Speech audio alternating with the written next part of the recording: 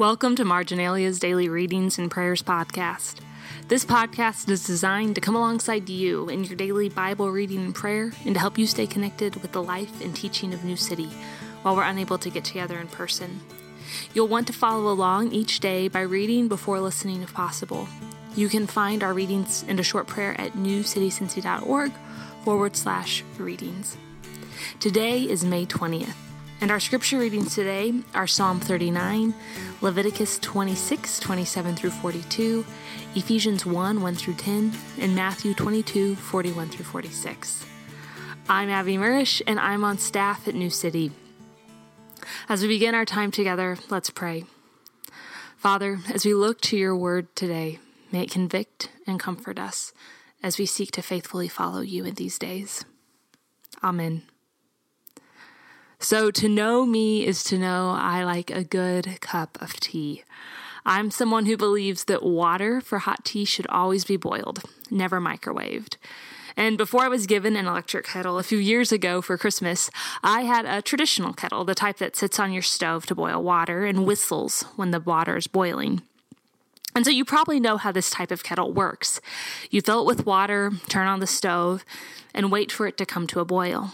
And as the water slowly heats, the kettle starts with a quiet whistle. And then once there's a full boil, the kettle is basically shouting at you. And you know, I have felt a lot like that tea kettle the past few weeks. The stresses of daily life, compounded with the uncertainty of these days, have been slowly making me boil until I'm full on screeching. Now, I'm not literally shouting or screeching, but that is an accurate descriptor of how I feel inside, slowly heating up until that simmering becomes a full-on boil that overwhelms me. And our psalm today, Psalm 39, helps me make sense of this situation. This psalm reminds me that the Lord welcomes that confusion and frustration that I feel on my insides and that comes out in how I live. As this psalm begins, we see David torn about whether or not he should speak of the distress that he is experiencing. Now, we don't know the particulars of David's worry and affliction, but it is evidently causing him some anguish. The opening of this chapter climaxes with David deciding to turn to God in the midst of his suffering. King David writes, "My heart became hot within me. As I mused, the fire burned. Then I spoke with my tongue, O Lord, make me know my end, and what is the measure of my days. Let me know how fleeting I am." And you know, I like the way the ESV Study Bible describes this psalm, and these verses in particular.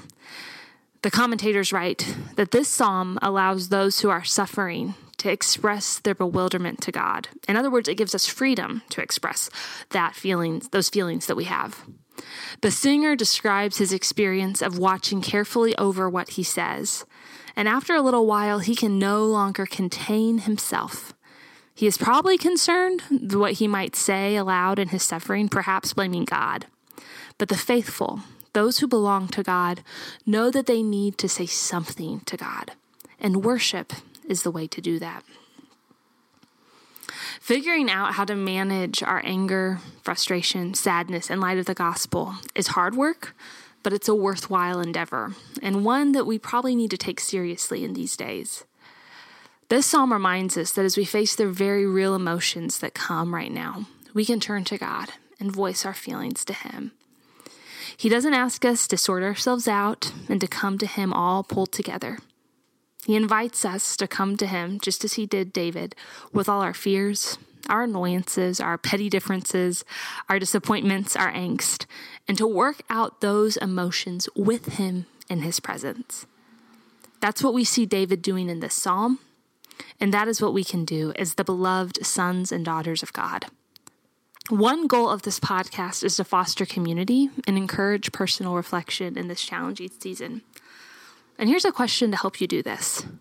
Where do you push your turmoil, your discontent, your frustration? Is it by going to social media and commenting or angrily posting or angstily posting maybe?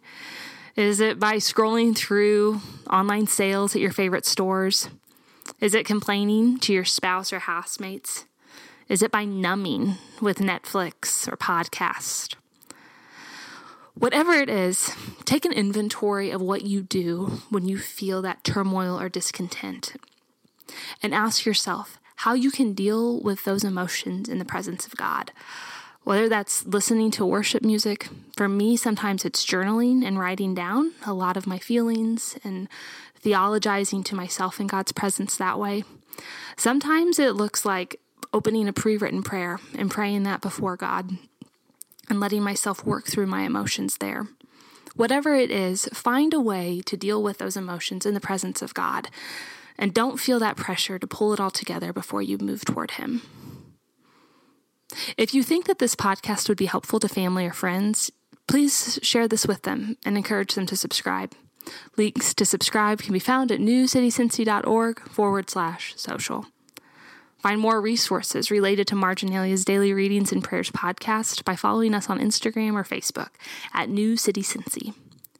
To close our time together, I'm going to share another prayer of Jane Austen's. I shared one a few weeks ago.